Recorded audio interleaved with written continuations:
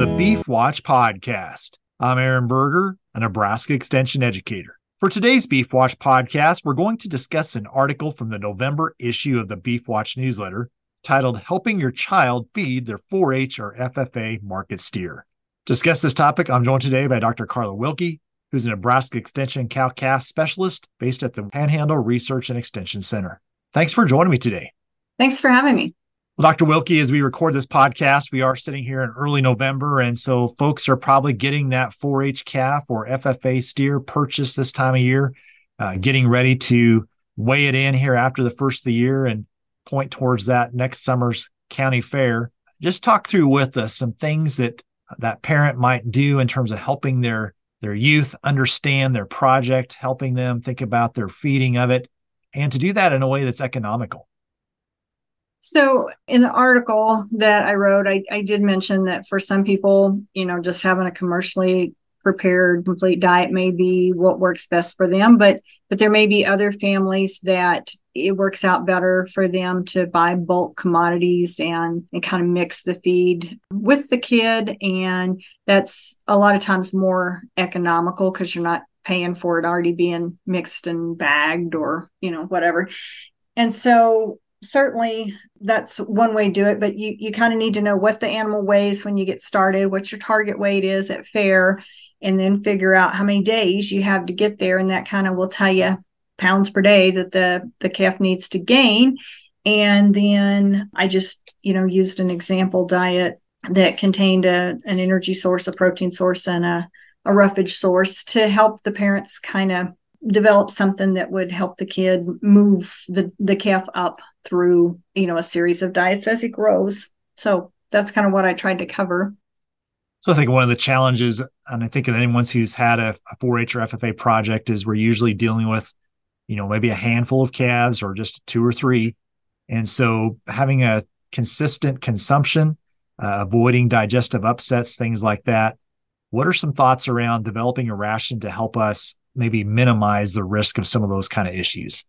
That's a good point. One of the things that I always try to encourage people to do when they just have 2 or 3 calves is to feed twice a day, because it is pretty easy for, say, one day a calf doesn't feel very good, and so he's not eating much, and another calf feels great today, and it'd be real easy for him to eat his feed and half of the other calf's feed and then make himself sick. So one of the things that kind of helps avoid some of that is to feed twice a day and divide the feeding for the pen in half and feed half in the morning and half in the evening.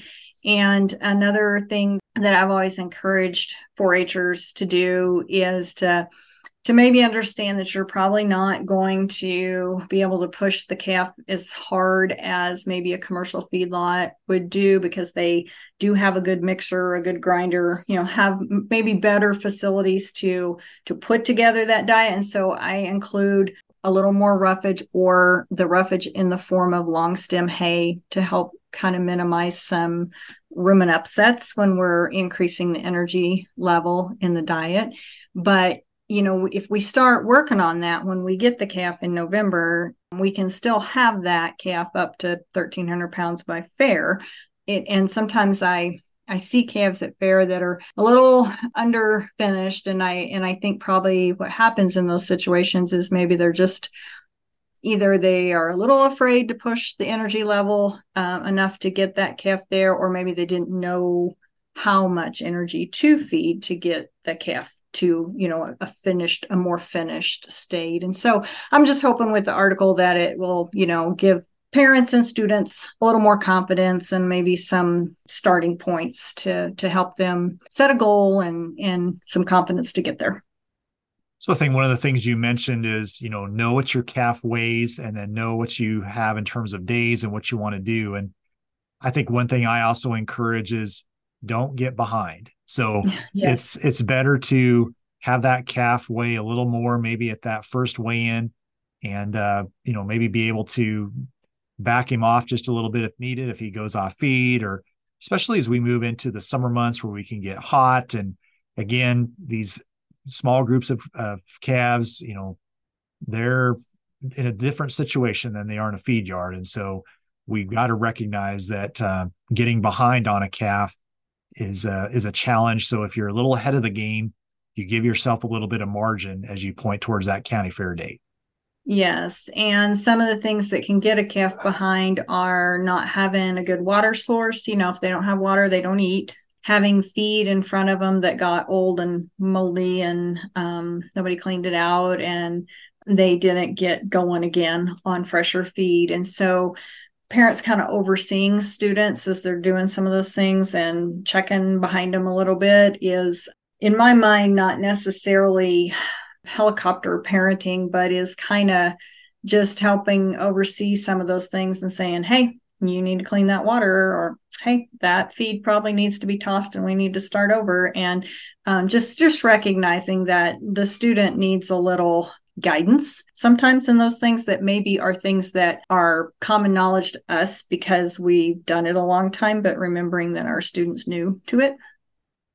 Yeah, and another thing I really encourage is take some check weights. So I think you have a weigh-in sometime January, February for a lot of county fairs in Nebraska anyway.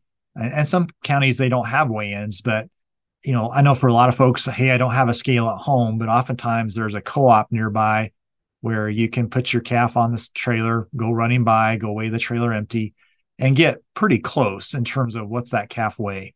And that really can help you kind of know where you're at on both ends. And I've seen some scenarios where calves were getting a little too big. And so we needed to slow them down a little bit. But on the other hand, if things aren't going as quickly as they should, if you know that 2 or 3 months ahead of time, you got some time to make it up.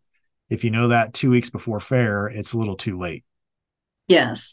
I think another thing that helps keep them on track is consistent feeding at the same time every day. And unfortunately, that is 7 days a week. And sometimes we think, dude, it's Sunday. I don't want to get up and go feed at, 6 o'clock. But it's very critical for calves on a high finishing diet to not have ups and downs in the time of day that they're fed, that they are very consistently, when it's time to eat, the feed is there so that they don't get over hungry and they don't overeat.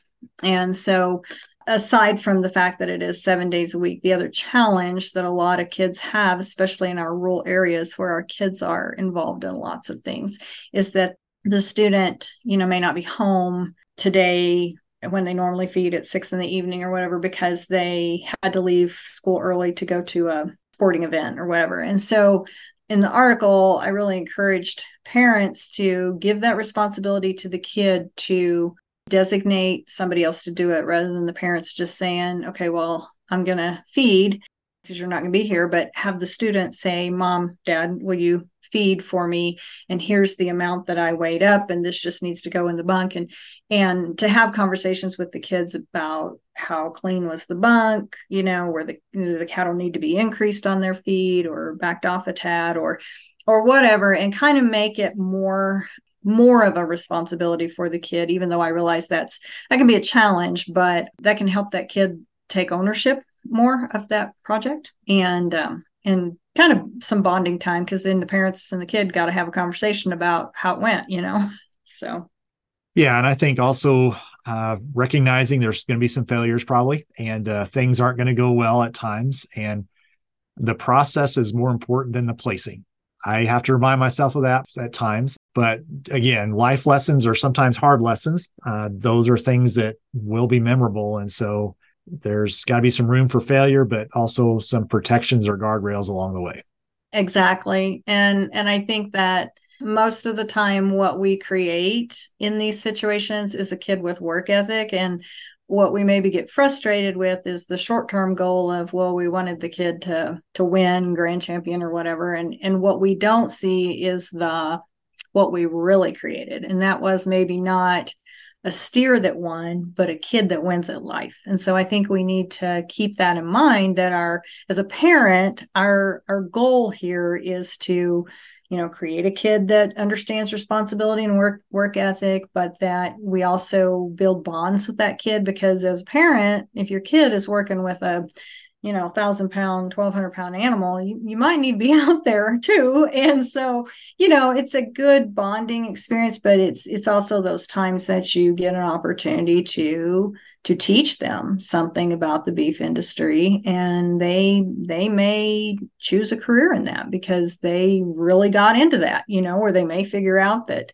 boy, you've really got to work hard at what you want, but what I want isn't exactly this. And so that's okay too.